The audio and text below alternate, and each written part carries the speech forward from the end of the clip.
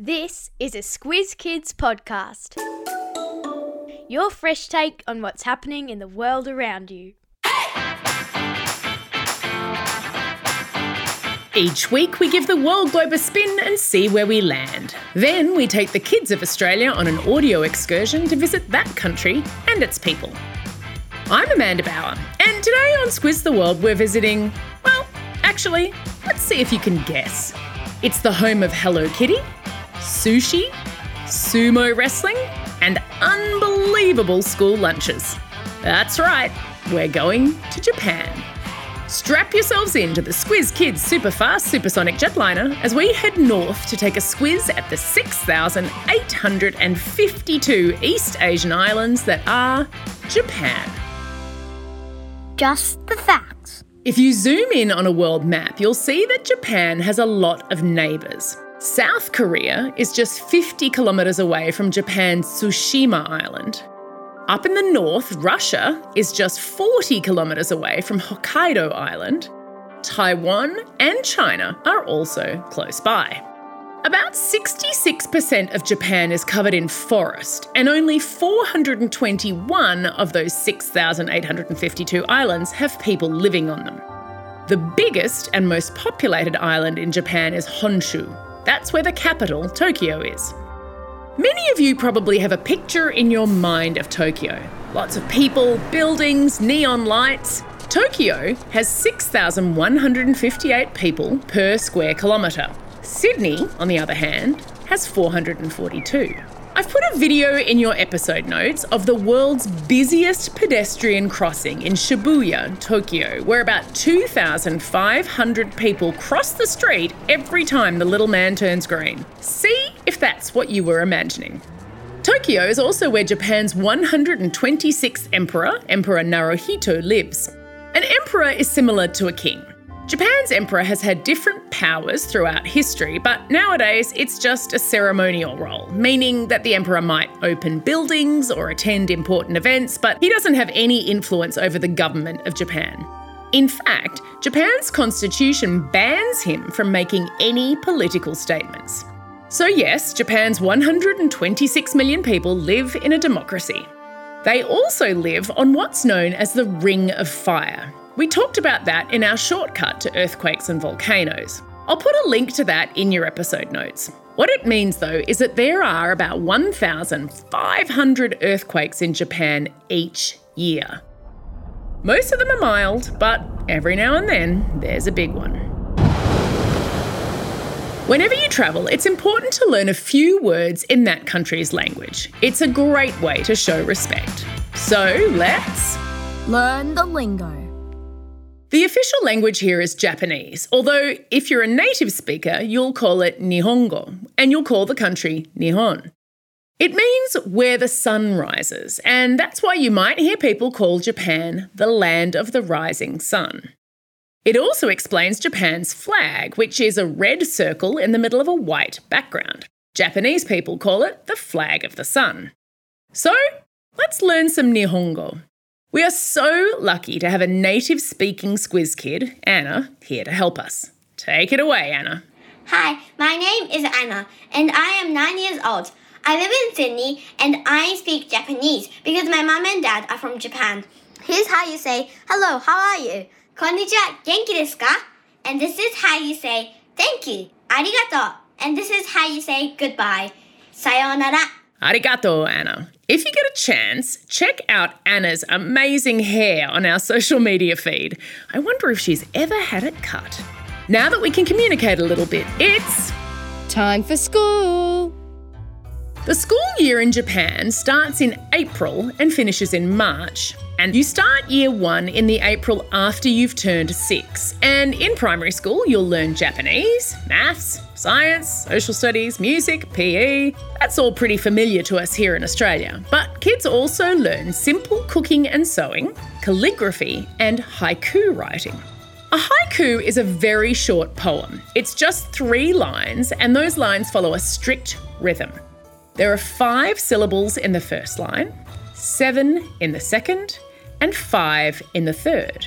Here is the world's silliest haiku, in my opinion, with a little audio magic to show you the syllables. Haikus are easy, but sometimes they don't make sense. Refrigerator.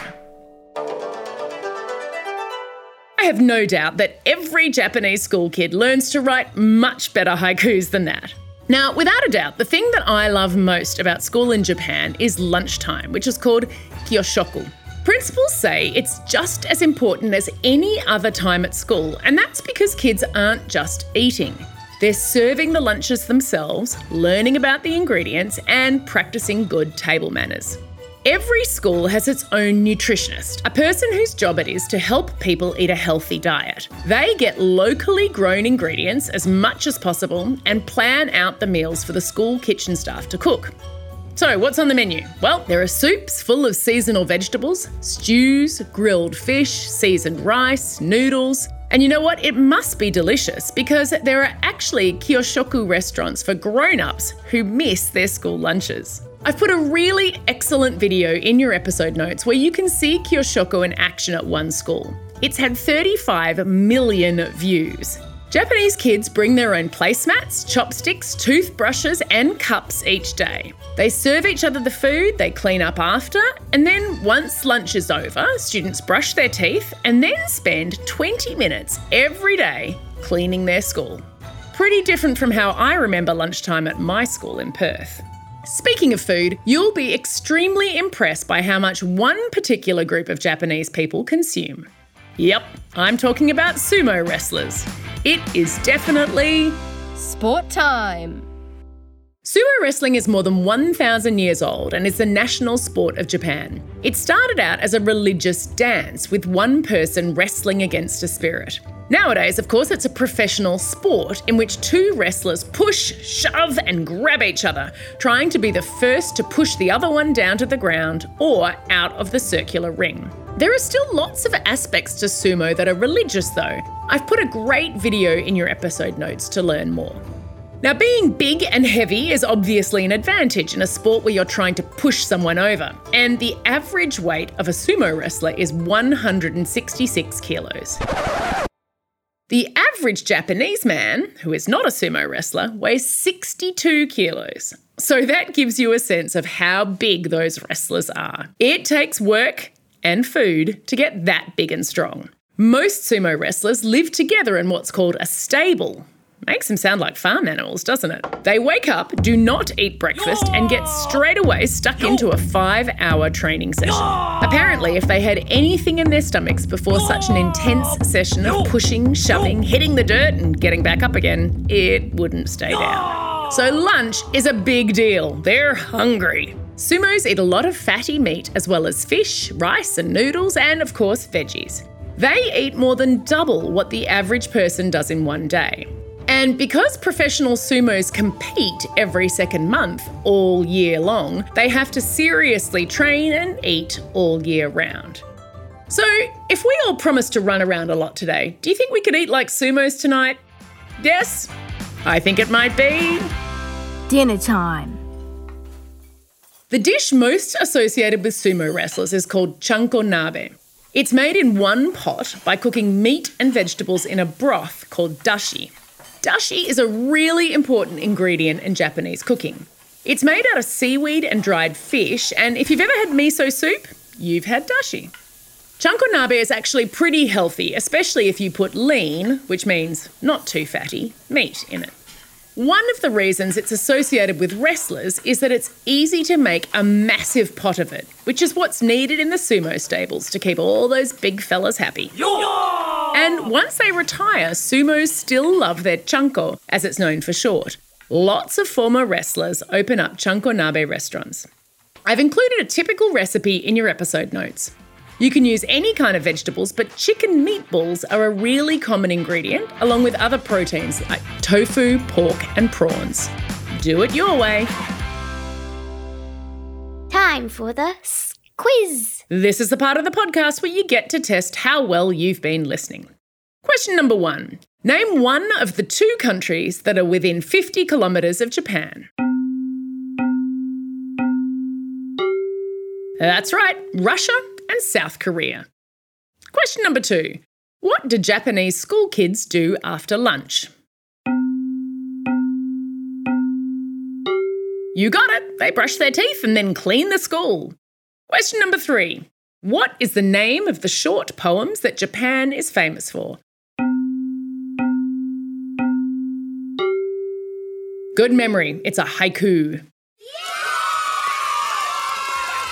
That's all we have time for today. Thanks for staying curious about the world and joining me on this incredible trip to Japan. Now get out there and have a most excellent day. Over and out.